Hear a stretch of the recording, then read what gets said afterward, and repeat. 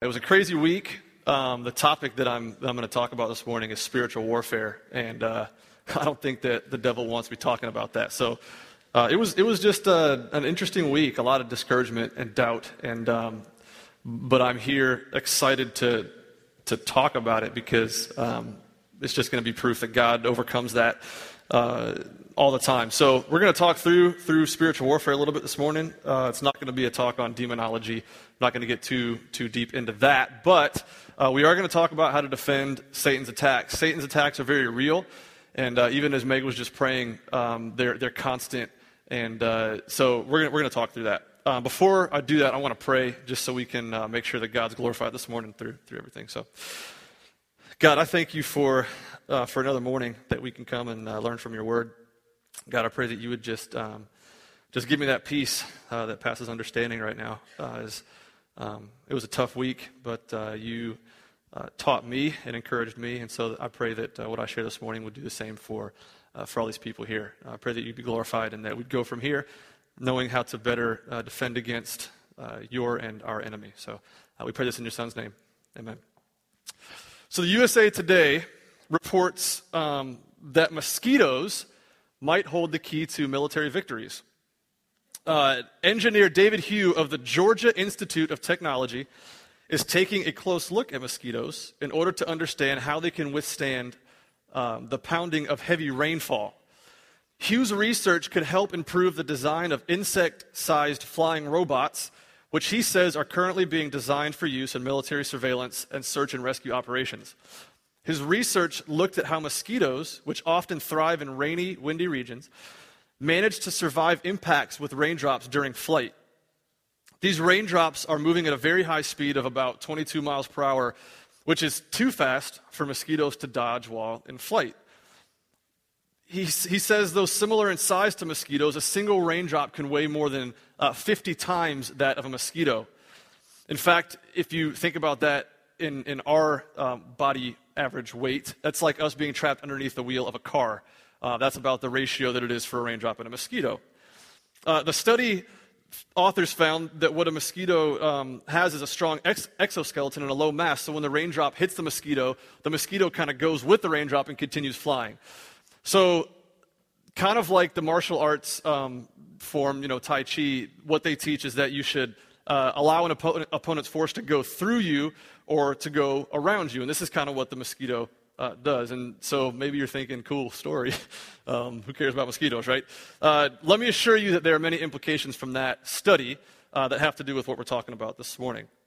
But we're going to start just with this simple truth and this fact, that if you're a Christian, if you're a follower of Christ, it's inevitable that you're going to be attacked, and it's fact that we are all in a battle. Many times in our life, just like the little mosquito, we're bombarded by the enemy with things that can hurt us and destroy us emotionally and mentally. And we feel sometimes the weight of these things come down on our lives, and it feels like it's way too much for us to bear. And so we begin to doubt God. We begin to doubt who he says he is and who he is to us. And we begin to get discouraged through that. But then through the power of God, we can overcome that, and we can stand with confidence against our enemy, and that's Satan. Now, spiritual warfare is a very, very hard thing to talk about. It goes far deeper than where I'm going to go this morning, and it could cover weeks and weeks of teaching. But I'm going to try to do my best this morning just to kind of cover some of the bases of that. But the bottom line is that the enemy's real, and that he's out to attack us, and that we're in the middle of a war. The ancient Chinese warrior Sun Tzu taught his men that they needed to know their enemy before they were to enter into battle. So before looking at how we enter into battle, we need to understand who our enemy is, and we're at a little advantage because we actually know what his plan is as well. So just a little bit of history of who Satan is. Satan is created. We know that because in Colossians, we learn that by him, who's Christ, all things are created in heaven and on earth, visible and invisible, whether thrones or dominions or rulers or authorities, all things under heaven and on earth were created through Christ, for Christ, and by Christ. So we know then that Satan is a created being. We also know that Satan had a place in heaven. and he was expelled from heaven because of he wanted God's glory. So in Revelation chapter 12, it tells us that the great dragon was thrown down, that ancient serpent who was called the devil and Satan, the deceiver of the whole world. He was thrown down to the earth, and his angels were thrown down with him. So he started out a created being in heaven, and God expelled him from heaven with his angels that followed him. We also know there's going to be an end to Satan's terror, and that's brings us joy and hope. In Revelation 20, verses 1 through 3, it tells us that he's going to be bound in a pit for 1,000 years, and then for a short time after will be loosed and then cast into eternal fire for eternity. Eternal fire for eternity, that makes sense. Eternal fire, okay, for the rest of ever. So we know that he's going to be there, and that's his ultimate destruction, is he's going to be cast down by God. Now, we also learn a lot about who he is. We learn about his personality. We learn that he's a tempter in Matthew 4. We learn that he's a murderer and a liar in John chapter 8. In Matthew, we learn that he's evil. We learn that he's the deceiver of the whole world, not just for us Christians, but for the whole world. He deceives. He's like a lion in 1 Peter 5:8. That would kind of imply that he's frightening. He's aggressive and he's dangerous. I don't know if any of you ever come face to face with a lion, but I wouldn't want that. It'd be kind of scary. We also learn he's like a serpent, so that implies that he's stealthy, that he's capable of inflicting damage and sometimes even death. And there's a lot of other description of who Satan is, but that's just kind of give you an idea of the kind of being that he is. He's evil, as one of my middle schoolers said at camp a couple weeks back. He's a bad dude, right? So he's just evil. So that's a brief overview. And like I said, one thing that we have an advantage of is that we actually know what his master plan is. And his master plan is to end the spread of the gospel. We, of course, are called to carry that gospel to the far ends of the earth. And Satan's plan and mission and scheme is to put an end to that. His plan is also to bring a close to God's plan of redemption. So by us carrying the gospel, of course, our goal is to see people get saved and come to a knowledge of Christ, and he wants to completely put an end to that. That's his goal. That's his plan. You see that from the very beginning in Genesis, in the Garden of Eden, when he comes and starts talking to Adam and Eve. And we know that God gave specific instructions to Adam and Eve that they weren't to eat of the tree of the knowledge of good and evil. And so Satan comes along and starts whispering in Eve's ear. He says, did God really tell you that you're not to eat of that tree? And she says, yeah, we're not supposed to eat that tree. We're going to die. And Satan's like, you're not going to die. There's no way that you're going to die. God's not going to kill you. He created you so that you could be in a relationship with him. Why would he kill you? And so he starts whispering these lies and ideas of turning against God, and he starts to deceive them through that. And then you look at Jesus as well. He began his ministry in a 40-day battle with Satan. 40 days. It's hard for me to go a few minutes and feel like Satan's attacking, but I can't imagine 40 days in a battle with Satan. And for those 40 days, Jesus didn't eat anything. So Satan comes and tries to tempt him in three ways. The first thing that he says is, as Jesus hasn't eaten for 40 days, he says, just talk to that rock right there and tell it to become bread, and you can eat it. And, Jesus, of course, answers with Scripture, and Satan starts whispering in his ear, you don't need God to do that for you. Why can't you just turn it into it? Just do it for yourself. God's not going to provide for you. You need to turn that rock into bread yourself and take matters into your own hands and eat that bread. And then he tells Jesus, if you bow down to me, he says, I'm going to give you rule over everything. I'm going to give you everything that you can see. I'm going to give you power and glory and authority. And so he starts whispering. He says, you don't need God. I'm going to give that to you. You can take that for yourself, and you can be the ruler, and you can be the power. And then finally, he takes him to the top of the temple in Jerusalem, and he says, why don't you just jump? Just jump. You know that God says that his angels are going to protect you. Nothing's going to happen to you. Just jump. So Jesus, of course, answers with Scripture and says, you're not going to tempt God. And Satan, but he's whispering. He's saying, just do it. God's going to protect you. You know that if you jump, he's not going to let anything happen to you. And he whispers, and he wants him to go against what God's commanded. And so he's whispering these lies and this deception into his ear. And you think about the garden where Jesus is wrestling so hard at the end of his life with the idea of giving his life up and for dying. And for, he even says to God, he says, if it's your will, please take this cup from me. I don't want to go through this if I don't have to. And you think Satan wasn't there when Christ is about to die and save the world? You think he wasn't there whispering in his ear, you don't have to do this. God's big enough, he can take care of this by himself. He doesn't need you to do this. And he's whispering these lies, and he's trying to make him break that trust that he has in God. So this is Satan, right? He whispers, and he's a lot of times attractive, right? That's why it's so hard for us not to stumble, because Satan comes and whispers, and he says, do this, go and go partake of, what the world tells you to partake of, and go pursue money, and go do all these things, and it's attractive. And this is how Satan works. He starts whispering into our ears, and he whispers lies and deception. So we're going to be in Ephesians. We're actually going to talk about how we as Christians can overcome his attacks. So if you will turn to Ephesians chapter 6, and as we're turning, just so you know, Ephesians, Paul is writing to a lot of different churches. This was a letter that actually cycled and was sent to a lot of different churches, one of them being the church in Ephesus. And so because it was written to a church in Ephesus doesn't mean the truth doesn't carry down the years and isn't applicable for us. So as we read this passage, we're going to talk about the armor, and we're going to talk about what that looked like then and what that looks like for us today. This quote by John MacArthur I found very, very intriguing. It says, "If we are walking worthy of our calling, in humility rather than pride, in unity rather than divisiveness, in the new self rather than the old, in love rather than lust, in light rather than darkness, in wisdom rather than foolishness, in the fullness of the Spirit rather than the drunkenness of wine, and in mutual submission rather than self-serving independence, then we can be absolutely certain that we will be in opposition and conflict." If we're living lives that are a pleasing aroma, as it says in 2 Corinthians, then we are guaranteed to face spiritual warfare. So we need to be ready. So we're just going to work through this passage. We're going to start in verse 10 of Ephesians chapter 6.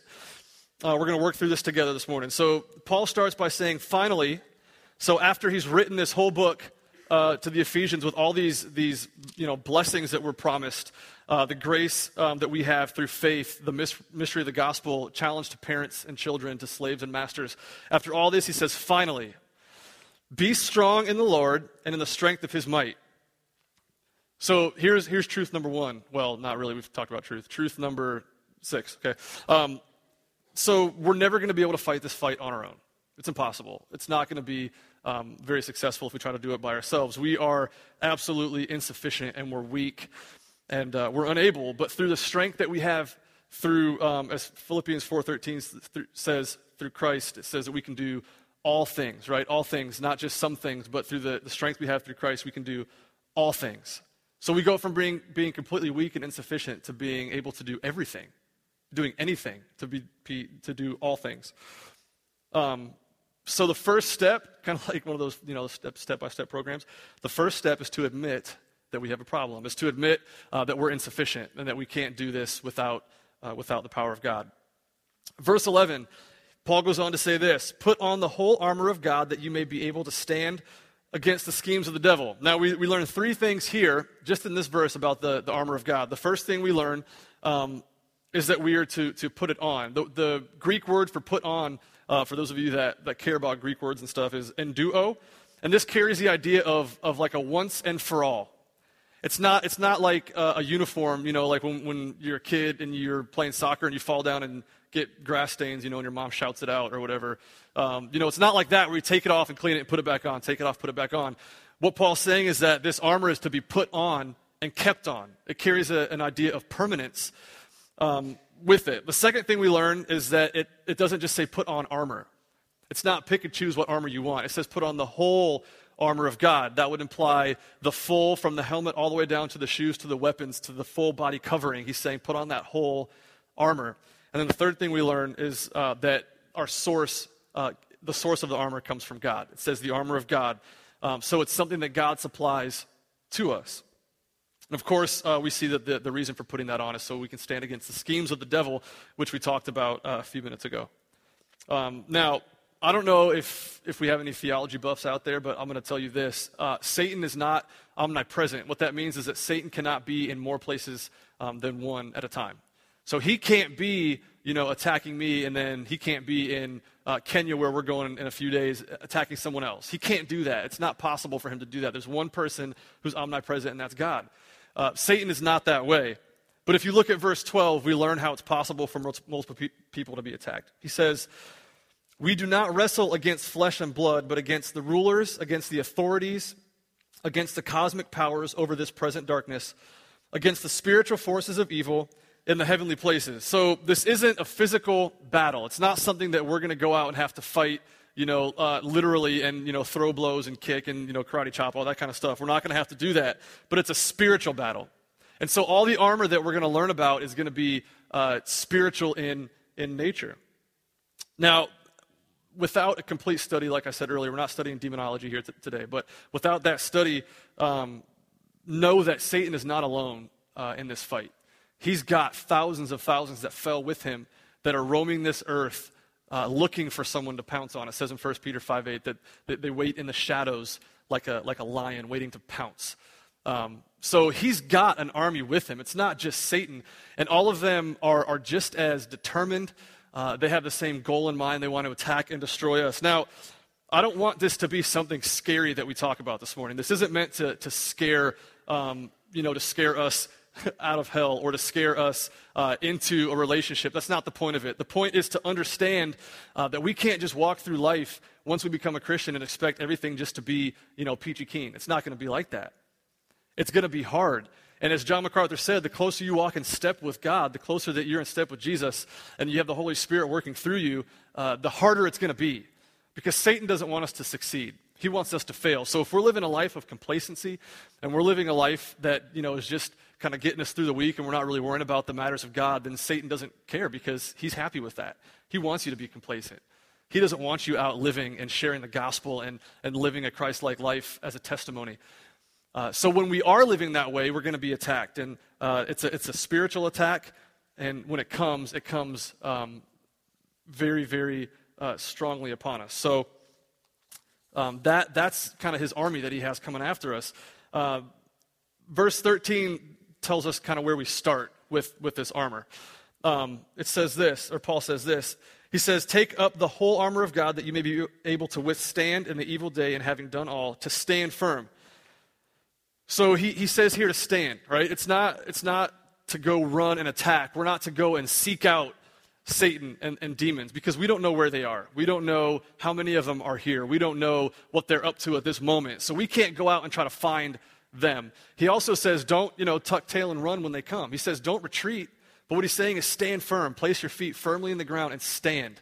And be ready for the attack. And then he's going to give us the armor because with this armor, it's going to be sufficient for us to stand against the attacks of the devil. So he's going to give us 6 pieces of the armor of God. 3 of them, the first 3 we talk about, are going to be pieces of armor that we are to have put on before we enter the battle. He says, having put on, and then these 3 things, then you're ready for battle. And the second 3 we're going to talk about are things that we need to have at the ready for the battle at all times. So it's going to be right there at our hip, okay? And we're ready to pull that out when the battle comes.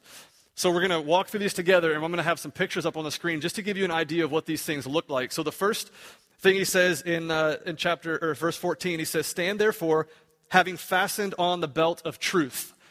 So I think we have a picture of the belt of truth. Maybe in a second, I'll talk through it. So on a soldier's uniform, back in this time, the belt had a 2-fold purpose. The first purpose was to hold their clothing basically tight on their body. So a typical garment back then was just a rectangular piece of material. It had 3 holes, 1 for the head, 2 for the arms, and then a big opening for the legs. And it was usually just draped on. And so it was very, very baggy. So I don't know if you've tried to, I've never tried to walk around in a dress, but, like baggy dresses, it'd be hard to jump around and do cool stuff in. But back then what they do is they take the belt and they would tuck the robe into the belt so that they'd be ready to move. Another translation says that they would gird up your loins with truth. So what girding up your loins meant is they would take their robes and they would actually pull them up to about thigh level so that they were very, very mobile. So they'd pull it up and be ready for whatever was coming, ready to move, ready to run, ready for action. So what the belt did is it would hold that robe in place, and it would also have weapon holsters for swords and spears and other weapons like that. So the other part of it, the spiritual part of it, is truth. It says put on the belt of truth. Now, the spiritual connotation here has to do with the truth of Scripture. And God's truth, God's word, Scripture is absolutely essential if we're going to fight this battle and we're going to be ready to stand. His word, we're actually going to see multiple times through this armor how we use it. Now, earlier in his letter, in chapter 4, verse 14, Paul talks about that we were once children being tossed to and fro by the waves and carried about by every wind of doctrine, by human cunning, by craftiness and deceitful schemes. Now, to put on the belt of truth means to get past that. We need to understand Scripture so well that any false doctrine, any lie, any idea that the world throws at us that's not biblical, we know truth. And so we're not deceived by these false doctrines, gospels of prosperity, universalism, multiple ways for salvation. Those kind of things are false gospels, and those aren't truth. And so if we have the belt of truth on, just like the robe, we're able to tuck these wrong doctrines behind truth. And we're able to understand what the false ones are and what God teaches is real truth and what real doctrine is. And so the belt holds those back. And so we have real truth in our minds, and we're ready then for the attacks of the devil, because every day you go and there's false gospels being thrown at you, right? You want to pursue this, pursue this, and it's not God that they're telling you to pursue, and that's false. You're not supposed to pursue that stuff, so you're supposed to be ready with truth to overcome that. Now, second piece of armor he's going to talk about is the breastplate of righteousness. In verse 14, he says, having put on also the breastplate of righteousness. Now, okay, can we go back to the belt just so we can kind of see what it looked like? There we go. Okay, so belt. There's a Roman soldier. There's the belt. So they had the belt that would go around, and then they had some pieces of heavy leather that would hang down and protect the lower region. So then the next picture is the breastplate of righteousness. So this is what it would look like. Typically that was pounded metal, or it would be very heavy leather, and they would cover that leather with pieces of metal because the spears and the swords used in that time were meant to pierce through basically anything. So they'd have to make it very, very strong and very, very sturdy. And so that's what it would do. It would also protect the heart, the lungs, the intestines, all your organs that are in here. Interesting thing that I learned this week is that in ancient Jewish thinking, the heart represented the mind and the will. So your heart represents mind and will, and then your bowels would represent emotions and feelings. So if you think about that, think about what the breastplate of righteousness is covering, and think about the two places that are the most common that Satan attacks. That is our minds and our emotions. And so the righteousness that Paul is implying here, now this is not what's called imputed righteousness. This is not righteousness that we get when we become a Christian. We learn about that kind of righteousness in 2 Corinthians chapter 5. It's not the righteousness that we get as a result of that relationship that we have. The righteousness he's talking about is the righteousness that we get by living a life every day in obedience to God. So by always trying to walk in step, it's an effort that we have to make when we get up in the morning and we're saying, you know what, today I'm going to make these decisions and I'm going to live life by what God says and live in step with Christ and how he lived his life. That's the righteousness it's talking about. The righteousness that we get at the point of salvation is already on us. So when he says to take it up, then it's kind of impossible to take something that we already have and put it on, right? So you get the idea behind that, but you have to be willing to do so. You have to be willing to put that on. In 2 Corinthians 10, verse 5, Paul says that we destroy arguments and every lofty opinion raised against the knowledge of God and take every thought captive to obey Christ. So when Satan attacks our mind, if we've taken all the thoughts of Christ captive, then that's going to be able to deflect what Satan tries to throw at us. And it's constant, right? It's in every decision that we make, even the small ones. That's where Satan attacks. It's every conversation, every interaction that we have. In all of life, we have to make an effort to be obedient to God. It's not just something that you can expect because you're a Christian, because as we know, that's not the case. You have to always make an effort to live in obedience to God. Then he talks about shoes. In verse 15, he says, and as shoes for your feet, having put on the readiness given by the gospel of peace. Now, I don't know about you, but shoes to me aren't like really a big deal. I know the girls are like, oh, shoes, I got like 38 of them. But all I need is like rainbows and maybe like a pair of winter shoes. And I'm content all year. And I'll wear rainbows till it's like 40 degrees because I just don't care about shoes. I don't need shoes. But there's so many different types of shoes for different situations, right? You have shoes for, think about a tennis player. Okay, they have one pair of shoes for like a clay court, and they have a completely different pair of shoes for like a grass court. Right? You need different shoes for different situations. And, I know some girls are like, what flats am I supposed to wear with the skirt? And you have like 5 pairs of flats that you have to decide from. There's different shoes for different outfits even, right? Not even just different occasions. So the shoes that a soldier would wear, as you can see here, were very, very, very sturdy. And the bottoms of them would be very thick. And they would even put pieces of metal on the bottoms of their shoes. Back then, I'm not sure if you realize this, but there weren't really like paved roads, and so most of the time when they were walking to battle, they were on very, very hard dirt rocks. They were going through stream beds that had jagged rocks sticking up. They're walking up and down cliffs, so they had to have shoes on their feet that would allow them to be ready for battle. If they didn't have shoes like that, you get blisters. You have nasty fungus you're growing. I don't know what happens to feet if you don't wear good shoes. But if that's the case and you have blisters on your feet, then you're not going to be ready to fight, right? You're going to be like, all right, bring it on. You're going to be like, like stumbling around because you're not wearing the proper shoes and you're not going to be ready to attack or defend or to stand firm with where you are. So those are shoes. You put on the shoes. Now, he talks about spiritually the gospel of peace. This isn't necessarily the gospel that we use to evangelize, okay? This isn't the good news of the gospel of Jesus Christ when he died for our sins, okay? Again, we're to take this up and stand firm. It doesn't say to go take it out. It says to stand firm. So the gospel of peace that it's talking about here is the peace that we have with God. When God saved us, it tells us in James 4:4 that we used to be enemies of God. Okay, if you're not a friend of God, you're an enemy of God. So therefore, there's no peace between us and God. But then when you become a Christian, there's peace now. There's peace and there's unity. Jesus prays for that in the Gospels about, praying for unity, that the unity that Jesus and the Father have, that we would have that unity with them as well. He says, God, Father, let them have the unity that we share. That's unbelievable if you think about that, right? That the unity Jesus is God, and so his unity is the fact that he's divine, and he's praying this unity, this bond, this closeness that we have, let them have the same unity with us that we have. And that's unbelievable. And so for me, that's like, being able to rest in that, that's a no-brainer for me.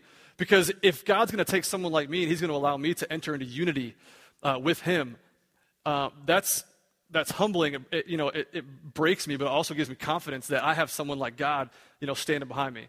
And I have that unity. And I was talking to John this morning. It's kind of like you think about, the little devil and the little angel on your ear or on your shoulders, right? That's not really how it is. Like you got a little devil, and then God's like right behind you, and he's just like, ding, like flicks the devil off you. So you have God. He's got your back, and you have unity through Christ and through what he did for us. So to put on the shoes, then, we need to understand. We need to embrace that unity that we have through God.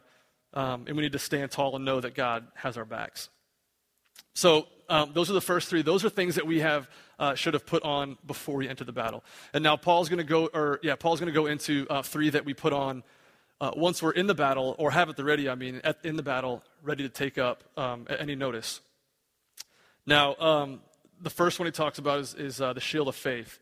The shield, there's a couple different types of shield that they would use back then, but the one that Paul mentions is this big, huge one that's usually about 2.5 feet wide, 4.5 feet tall, and the purpose that it would serve is that, you'd be able to hold it, and what they would do is they would crouch down behind their shield so that their whole entire body was covered, and then a lot of the soldiers would get in one big long line, and they would all have their shields, and there would be just a big wall of shields. And so anything that the enemy was going to bring, be it spears or arrows or swords, they'd be ready and fully protected, and usually the archers would stand behind and shoot the arrows over. They'd also usually soak their shields in water.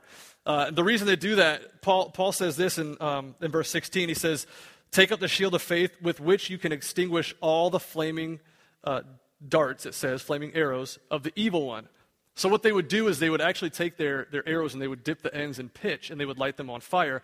And so when they shot them, if it hit your shield or hit anywhere near you, it would splatter. And so flaming pitch would just go everywhere. And so if you were anywhere within like a 5 or 6 foot radius of these arrows, it would hit you and it would burn your flesh. And so they would soak these shields in water so that when the flaming arrow was shot, it would hit and it would completely distinguish the flaming arrow. And so that's the shield that Paul's talking about. That was weird. That's the shield, right? Not that. Now, the type of faith that Paul's talking about is it's not saving faith. Okay, it's not the faith that we place in Christ again at our moment of salvation. What the faith is it's kind of like a basic trust. Every morning we wake up and we have to trust God for certain things. We trust God for a lot of different things. A few days from now, I'm getting on a plane with 18 others, and we're going to Kenya, and I'm getting on a giant hunk of metal and trusting a human to fly me across the ocean. I mean, that's trust, right? Because a lot of things can go wrong. You parents, every time you drop your kids off at youth group, you trust me and the leaders, which is sometimes scary, but you trust us with your kids. We place trust in a lot of different things.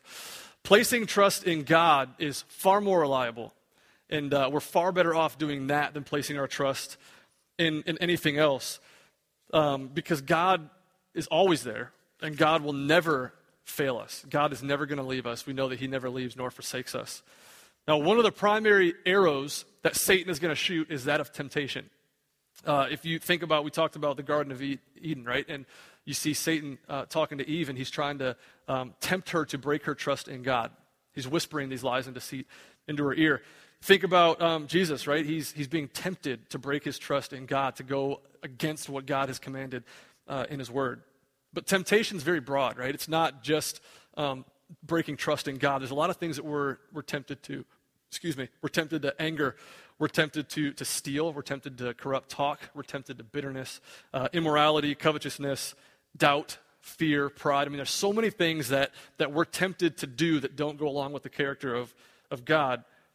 But this temptation to break trust in God is so very dangerous, and that's where Satan attacks. And what happens is we begin to rely on others, right? We begin to rely on other things. We begin to rely on ourselves instead of placing our full trust and reliance on God.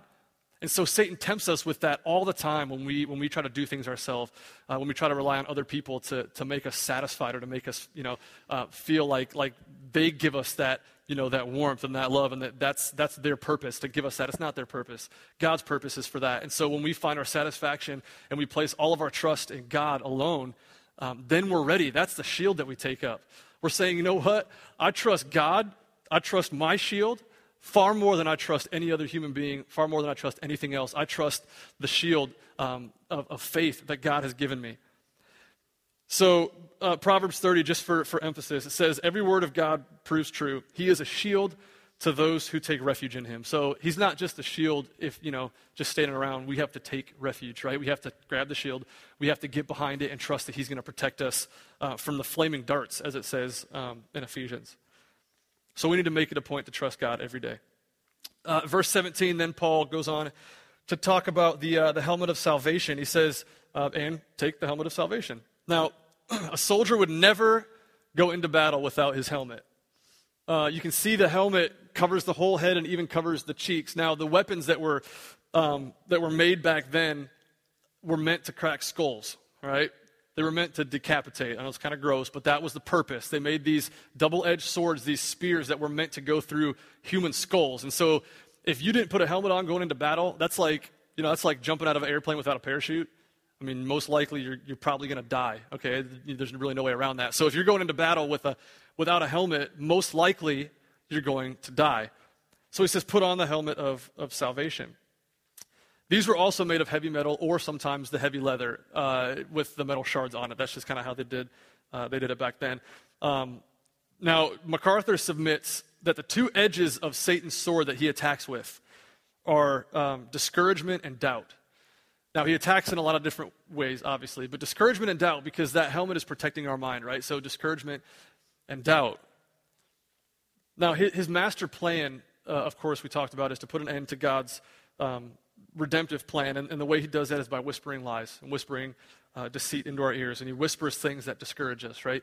Just this week, I'm preparing this message, and I find myself discouraged, and I'm thinking, like, what's going on? Why am I so discouraged? I just came off of 2 amazing weeks, of camp with the kids. I'm preparing a message to share, and I have this discouragement. I start having these doubts in my mind, like, you're not going to be able to prepare this message, and Satan's just whispering. He's just saying, you're not going to be able to adequately teach what God, wants them to hear. So just give it up, find something else to talk about. You think Satan wants to be talking about how to defend against him? Of course not, right? So he's whispering discouragement, and he's whispering doubt into my mind. And then I realize, this is so dumb. Like, I have the Word of God, and I'm studying it, and what I'm studying right now is what I should be putting into practice to get rid of that discouragement and doubt. Maybe you have a spouse, that continues to reject the gospel, and Satan's whispering, God's not faithful. God doesn't care about you. God doesn't care about your spouse. Maybe he's whispering that to you. Maybe you have a child that refuses, to follow God. Maybe you bring them to church and they're just refusing, and they just won't, walk and follow what God commands us to do. So Satan's whispering, God doesn't care about your kid. He doesn't care about him. He's in it for himself. He doesn't care. He's not going to help you. Maybe you've been praying for healing and it's not coming. Satan loves that. Because that we begin to doubt God, right? God, you said that you're going to be, you're going to be the doctor. You're going to be the great physician. Why aren't you healing my body? Why aren't you healing so-and-so's body? And so we begin to doubt and we get discouraged, and Satan's whispering, God's not going to help you. God doesn't care. You're in this alone. You're going to fight through this by yourself, so get ready, right? And he's whispering these lies and this deceit in our ears.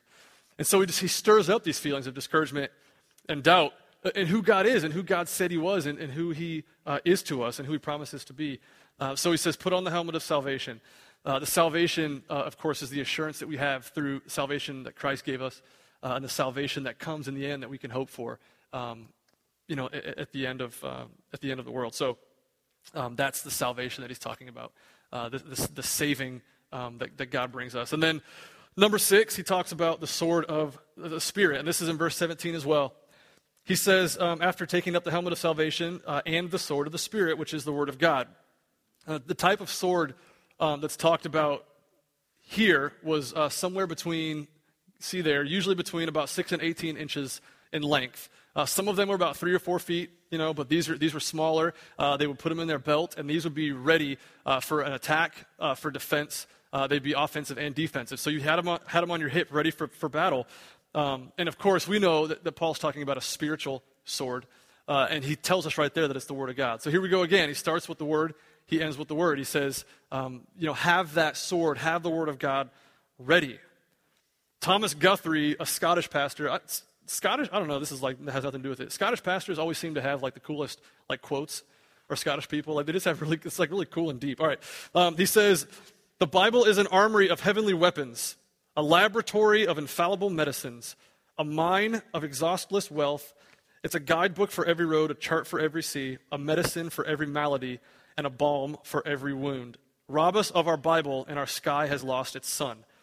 The Bible, we know, is inspired. We know that it's the Word of God, and there's no errors. It claims that. It says that it has holy authorship. In 2 Timothy, it says that it's inerrant, which means there's no errors. We know that it's complete. Revelation 22 says that nothing's going to be added or taken away. It's complete. It has authority. 2 Timothy also tells us that. We know that it's effective. It tells us that, but there's also proof of that. If you just look in this room, there's proof of the gospel. There's proof of these words that God inspired men to write. We also know it's the source of truth. In John 17, Proverbs says that it's the source of our happiness. So many times, if I'm feeling discouraged or just having a rough day, man, you flip to the Psalms and just start reading what God's done for us and the glory of God and the promise of what's to come. That's so refreshing to me just to read, and it brings me happiness. It's also the source of spiritual growth in 1 Peter, and the source of power, the source of so many things. And we know that it's also effective and it works in our lives. When Jesus was tempted by Satan, he used Scripture. That's how he combated the devil. He used Scripture against him. So that's a pretty powerful example that we should be following.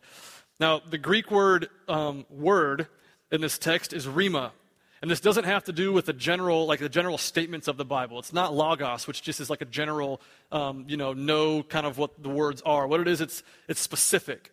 It's saying know exactly what the words are. Jesus didn't say, Scripture tells us not to tempt God. No, he used an exact word-for-word reference from the Old Testament.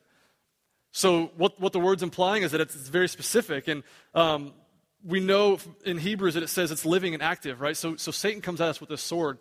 But then the writer of Hebrews says that the word of God is sharper than any two-edged sword. So he may come at us with these attacks and with his little sword. And Paul says the word of God's stronger than that, right? The writer of Hebrews says it's stronger than that. We know that it's powerful. So the way that we put that on, and this is something that's very challenging to me,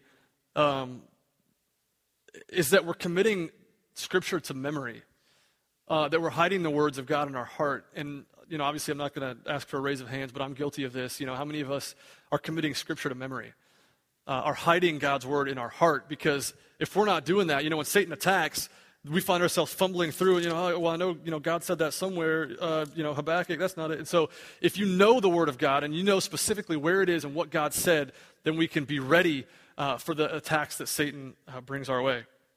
And then Paul's going to go on and he's going to finish this section of Ephesians talking about prayer. We're not going to get into that today, but the last thing he says is to pray. Pray for each other. Pray for the church. Pray for yourself. Pray. The power of prayer. And he says that's how you're going to make it through. So I'm going to wrap up here. I'm going to make one thing really clear. Jesus has already defeated Satan, okay? The ultimate victory is won, and we don't have to worry about that. Oh, praise God for that. But 1 Corinthians 15:57 tells us that, okay? The ultimate battle is over. We have victory through Christ. But that doesn't mean, we just sit back and live life now, right? We have security through that, but the fight is still ongoing, and so we need to be ready for that. We need to be in a constant attitude of surrender, and we need to jump into the battle, right? It's not kind of like you're putting your toe out there and feeling the water, right? You're jumping in and you're ready, and you've got your whole armor on, and you're saying, with God standing behind you, like, bring it on. I'm ready. And so that's the life that we live. That's the attitude we have as we go about our days. Satan is sneaky. He's fierce, he's powerful, he's evil, and the only way to defeat him is through the strength that God's given us. So just to recap real quick, we need to put on, the belt of truth. So this means we need to understand the difference in God's truth and the false doctrines that the world throws at us, and we need to hide that behind the belt of truth. The breastplate of righteousness. So we need to live a life that pleases God. In our decisions, interactions, what we're doing when no one's watching, right, when we're by ourselves. We need to live lives that are honoring to God every day. Shoes made, readiness of the gospel of peace. We need to rest in the unity that we have in Christ. John 17:21, Jesus prays, again, that we're all going to be unified. So rest in that and have security in that and stand firm in that. Then he says to have the shield of faith, take that up and trust in God. A daily choice, right? When you get out of bed, before your foot hits that ground, say, you know what, God, I'm going to trust in you today in everything, in my decisions, in my interactions, in everything. Before I even step foot and take my first step today, I trust you. And I want you to work through everything that I do. That's the shield of faith, because he's going to be behind your decisions. He's going to protect your decisions. He's going to protect your mind. And he's going to protect your testimony that you have as a result of who you are in Christ. And then he says, put on the helmet of salvation. So don't be deceived by Satan's lies, right? He's whispering all the time, lies and deception in our ears. Rest in that assurance that we have in Christ. The promise of eternity with God. That's so cool that we have that as an assurance, and we're secure in that. And that's what we need to fight for. That's what we need to stand for. And then he says, take up the sword of the Spirit. That's Scripture. Follow the example of Christ when he was tempted, and use Scripture in your defense. If you're being tempted with something, there's so many Scriptures that go against the temptation. So a lot of times I'll start reciting Scripture in my head that, apply to that temptation. I really want to go do this. Well, no, God says not to do that. And it's amazing how quickly God will just suppress that temptation and completely get rid of it. So Scripture is such a powerful thing. One more thing before I close, and that's that, Satan doesn't make us sin. You guys have heard probably, well, Satan made me do it. He didn't. He may have placed a gun in your hand, but, you pulled the trigger. He's not sitting here, like you're not a marionette and he's making you do things.